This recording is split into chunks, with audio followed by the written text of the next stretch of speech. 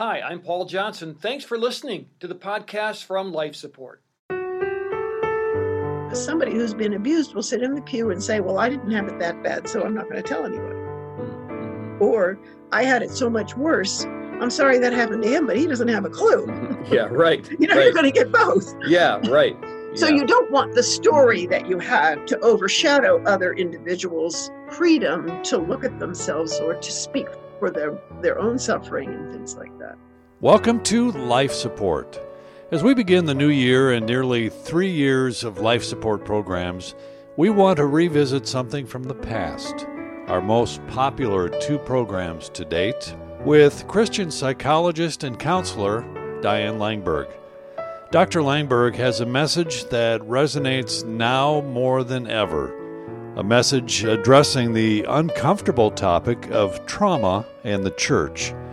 Coming to you via Zoom, here is Pastor Paul with Diane Langberg. Everything you do from then on is different. One of the detectives, I think his name was He was Derek. a golden boy. All we can do right now is come together. Extreme domestic violence, multiple rapes. Hey, it's good to have you on Life Support. This is a program where we seek to help you find a deeper relationship with Jesus Christ through suffering, because many times God uses suffering in our lives to bring us closer to Him and help us to understand ourselves better. And I have a tremendous guest that we visited with last time, and we're going to talk again today. Her name is Diane Langberg. She's a psychologist who deals with trauma and abuse inside and outside of the church. She's done this for many, many decades. I don't want to really tell you how many decades because I don't want to date her and get in trouble with her. She also has a really great book coming out. And Dr. Langberg, thanks so much for being with us. It's great to have you. Thank you. It's good to be here. We talked last time we left off. You were telling a story about a woman who you couldn't figure out what words to say, couldn't figure out how to help her. And then the Lord prompted you just to ask her, help me to know what it's like to be you. And you learned so much from her. Tell me about the average Christian person who's dealing with a friend. Let's say we're in a community group setting and it's prayer time. And someone has the courage to say, I know you think our marriage is perfect, but I'm suffering, I'm being abused, or something along that line. Most people would just freeze in their tracks. I can almost see the silence in the group. What would be a good first step if that happens? And we want that to happen. We want people to be free to say that. So what would the rest of the group do? How would you enter into that? Well, I think you first of all have to recognize that you have been granted a tremendous honor. You have somehow given hope a small place in that woman's heart, or she would never say anything. You also know something of her desperation, or she would never say anything. My inclination would be to say that took a lot of courage, and I'm honored that you've told us, or me, whatever. And I want to hear more when you feel safe and are ready to tell us. And I want to understand so that we can come alongside and walk with you and find help and safety for you, because it's not supposed to be like that ever. So you want to take the idea away that this is normalized and it's not okay. Because she may feel like it's a normalized relationship, right? Maybe she was abused by her father. Now she's in an abusive relationship with a husband. And maybe she thinks every relationship is like this. Yes, and she's also kept hers a secret. So for all she knows, everybody else is too. Yeah, right. She doesn't know. And if Right. she's never heard anything about it from a Sunday school class or a pulpit or somebody in the women's ministry saying, I read this great book on domestic abuse and how we can respond as a church, and passed it around. Nobody's done anything that says, we know this exists. So the courage that she has is huge. Mm-hmm. Mm-hmm. It takes a lot of courage for people to come out and say those kinds of things, and it doesn't happen very often. And I hear you saying And much of what you're saying really is, what is church?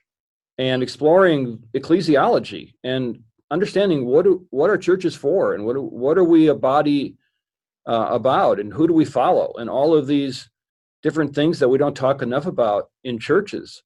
And what you're saying is really, if I'm hearing you correctly, is we're not supposed to be fixers. We're supposed to be enter-inners, which is a new phrase that no one's going to pick up on. But we are to be incarnational people. We're not to fix people. Maybe we can direct them to people that can help them, for sure. But we always want to fix. And you're saying, no. Because the problem makes us uncomfortable. It's very egocentric. Mm-hmm. I mean, of course, we want the person to feel better, but we don't want to have to deal with it. We don't know what to do with it. It makes us uncomfortable. If that marriage has abuse in it, well, how do I know all these others don't? Or maybe it makes me look at something in mine. What the church is supposed to be is the Word made flesh. Yeah. Unfortunately, many times it just becomes a top-down organization that people have to play their role, and the actual person gets lost even within a small group setting, because even there you have curriculum and you have things you need to accomplish, and you have your fellowship time and food, and there's very little time for people to be what you're saying. And as we look to the church in the future, and we come out of this COVID-19 situation, if we ever do come out of it, the church is going to look different, I hope. What is your hope for the church? I mean, when you look at the long-term future of the church, and let's just say America, because churches around the world are quite different than they are in America in some places. What is your hope for the church, Dr. Laneberg? What would you like to see the church look like? Well, the short answer is Jesus. Mm-hmm. But I would like her to be known for her humility.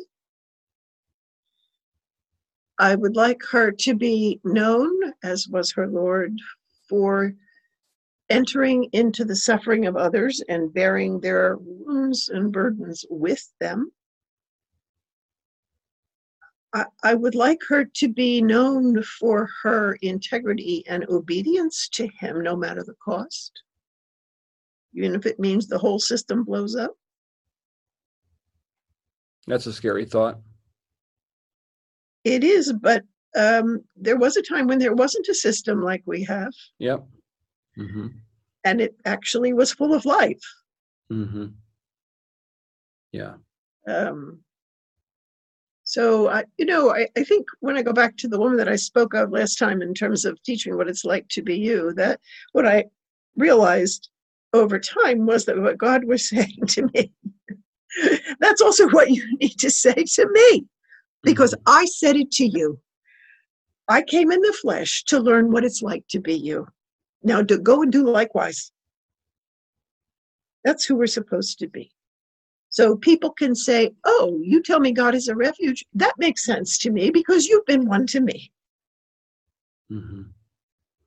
You say God is a refuge to somebody who's never known a refuge in their life, they're going to think you're nuts, because all that means is God is calling himself something he's not, so you'll get in close to him and he can hurt you. It has to be demonstrated, lived out, which transforms us, which is the point. Yeah, it sounds so simple, but it's all truth. And I'm looking forward to your book. Tell me about your book that you've got coming out very soon. Well, as I've worked through the years with abuse, I've come to understand that one of the great underlying problems and unspoken issues in the world, but certainly in Christendom, is how we use power and how we use self-deception to make what we do with power okay. And so it talks about different kinds of power, like, for example, somebody having verbal power, who can stand in a pulpit and orate and sound brilliant and be theologically profound and everything else, and be abusive. And we hear the oral gift and the power there, and we dismiss or hide the abusiveness. So we tolerate the misuse of power for the sake of the gifts, which are not character. Mhm. Gifts and character are not the same. So there's a lot in it about different kinds of power, how power can be misused in the home, how power can be misused in the church, how systems can misuse power. So it's not just individuals who do, but entire systems. And how much deception runs through all of that, both of the self and of others. And then I talk about what power looks like in Jesus, what we're called to look like, and how he exhibited power through humility, through love, through truth, through death. Those are all ways we do not think of as powerful. Yeah, when you mention these things, I mean, my heart just jumps, and I so much want people to understand what you're saying to them, because They'll have to read the book. That'll help. that's right, and it's called Redeeming Power, right? Yes. Understanding Abuse and Yes, Authority, and it's coming out very soon. It's already available on Amazon. it is. And And it launches in October. okay, and you can check out Dr. Langberg too at dianelangberg.com. Yeah, it's also on the website. Okay, so I'm a pastor and I'm in a local church, and I love my flock, and I'm tuned into them as well as you can be in certain contexts. How do I know? What signs am I looking for to be concerned about someone who might be being abused? Are there things that I can look for in a person's behavior, in their body language, in how they interact with other people in the church, where I could tune in and go like, oh, I need to find a way to lean into that? Sometimes. But sometimes people who have been and are being abused are the stars of the church. They know how to run things. They know how to be hospitable. They know how to make things grow. What they do is try to ignore the abuse and use their gifts in order to protect themselves, but also to do good. So it doesn't always show up. It can be quite varied, actually. But it also, trauma silences people. It affects how they speak out into the world. So even somebody extremely articulate and competent who never says anything personal,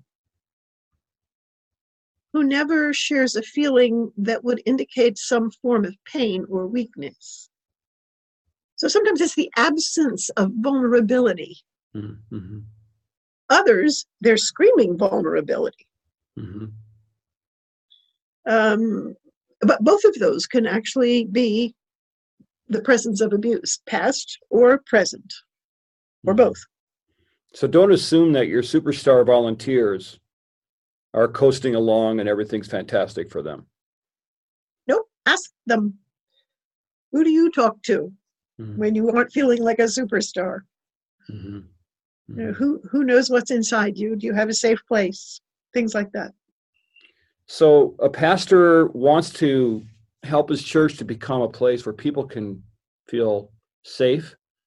A pastor like me that has some abuse in his background wants to create that kind of a safe place. How much should a pastor share?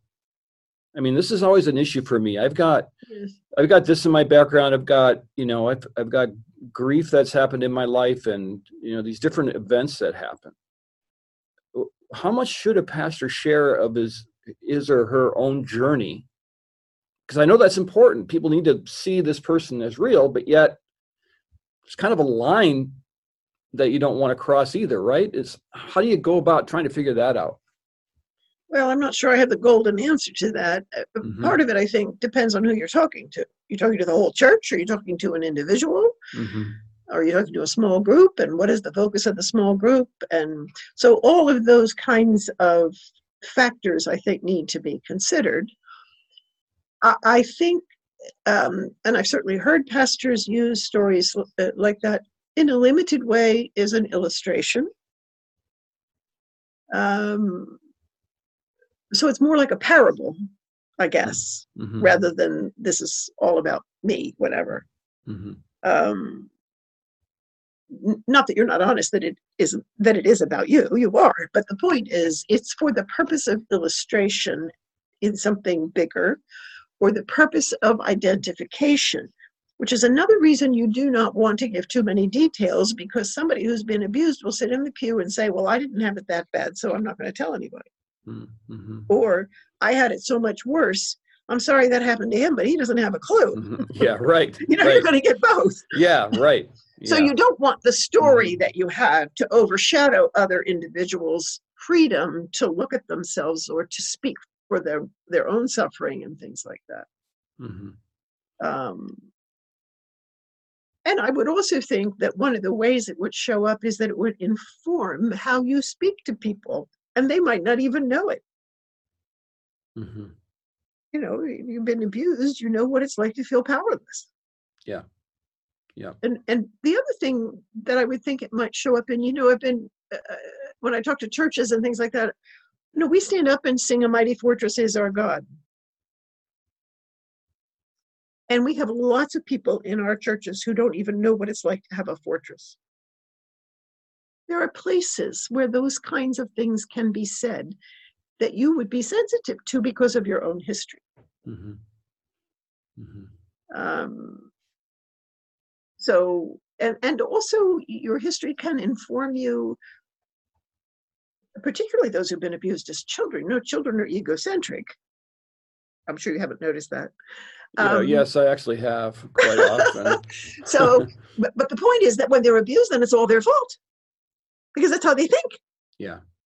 Mm-hmm. So there are places where the ways that something like that hurt someone as a child that they can speak to as an adult who's teaching. You know, listen to me, children. When people do bad things to you, whatever they are, it tells us about them, not Mm-hmm. about you. Mm-hmm. You do something bad, it tells us about you. But this is what God says, that people who hurt other people, it comes from inside of them, not from the person they're hurting. So there are ways to teach those principles that you might not think about teaching if you hadn't had some experience. Right. Okay, I'm going to take you down a road here that is kind of about the church institution a little bit, and I'm hoping that you can help, because I know we have pastors listening right now. I hire staff, other pastors hire staff. We put them through interview processes, we check references. But given the statistics that you've outlined in our time together, there are pastors out there that are abusers. I'm not going to name names. We don't know the names, but they're out there. Well, some of them are in the papers, and we do know them. Some of them are in the paper. We do know. So I guess the simple question would be, how could I possibly explore this in an interview process to make sure that I'm not hiring someone who has that in their background or is an active abuser? Because the references aren't going to know it, right? Well, they might. Likely. They might. I mean, there's a whole thing of cover-up all over the place. Yeah. They might see this is a great opportunity to get rid of somebody. Yeah, right. So they praise them. Well, unfortunately, the bottom line is you can't know for sure. Mm-hmm. I mean, humans are master deceivers, not only of others, but of themselves. So, but I would certainly have questions in the process of walk us through a time of great grief in your life. Not just in terms of something that someone you lost or whatever, but also walk us through a time of grief over yourself. What is your understanding of what's happening with abuse in the church? What do you think if a child comes forward? Not just what would you do, though that's important, but how would you feel? Mm-hmm. How would you take care of yourself? So there have to be questions, I think, like that. Again, there are master deceivers out there. Yeah, but you're exploring around the edges, and so you're looking. You're trying to get a pattern or of answers. And the Holy Spirit's also involved with this process too. Yes, He is. And I would also, I mean, abuse basically means to mistreat. So if you reduce it, which is not how we use it, and I don't use it that way either, but the fact is that's what it means. So that would include all of us. Mm-hmm. And as I always say, everything human is on a continuum. So, you can get the worst, most hideous sociopathic pedophile on one end and somebody else completely on another end. But the fact is they both use deception. Yep. They both misuse power. Yep. So those are questions you could ask. Mm-hmm. You're going to be in a position of power. You've already been in one. How do you use your power? What are some ways you're sorry that you used it when it was for yourself and not for others? What did you do about that? Mm. Yeah, If they say, I've never thought about it, then that's your... that's a good clue, right?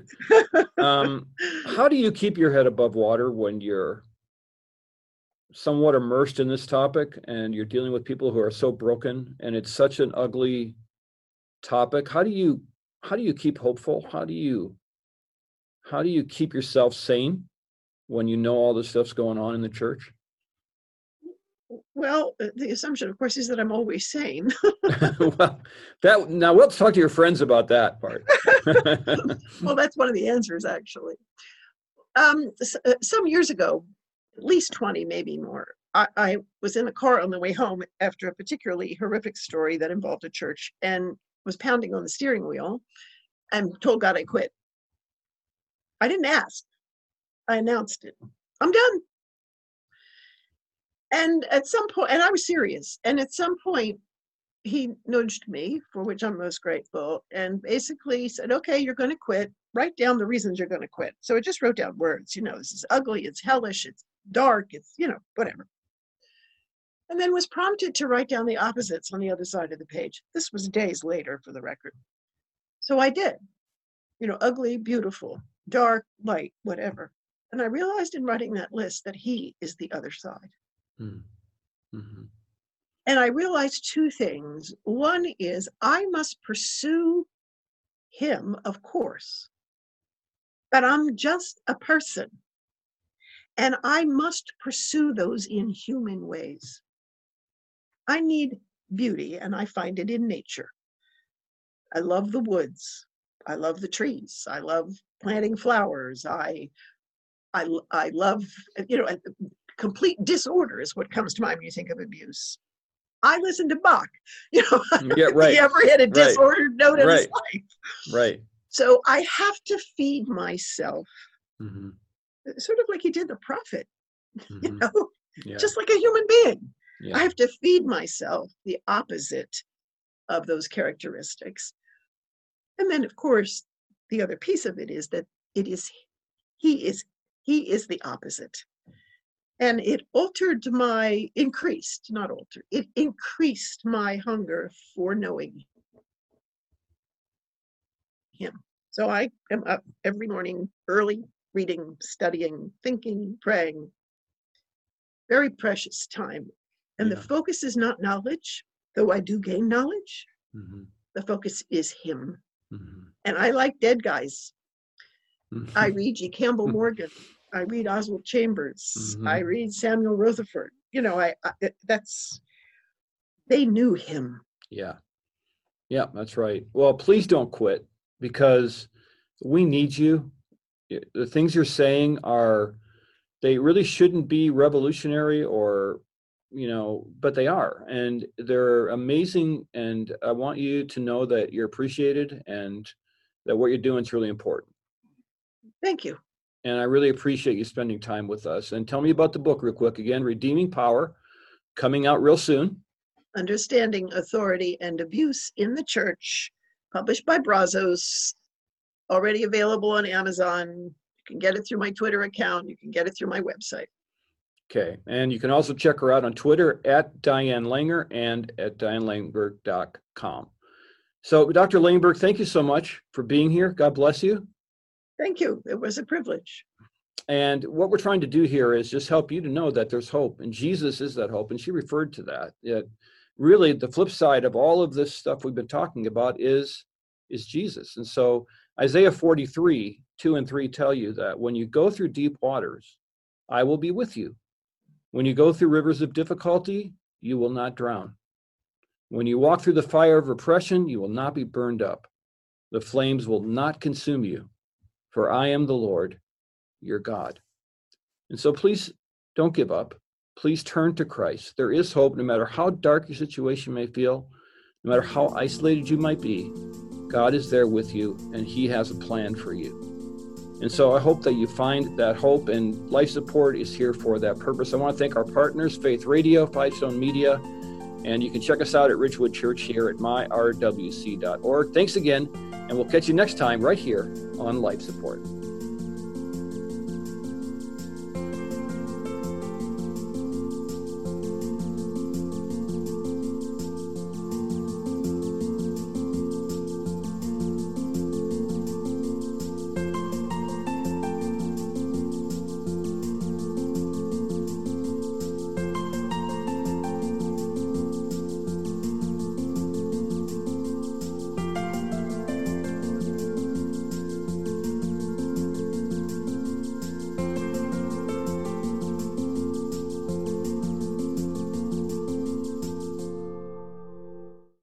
Thanks for listening to this Life Support podcast.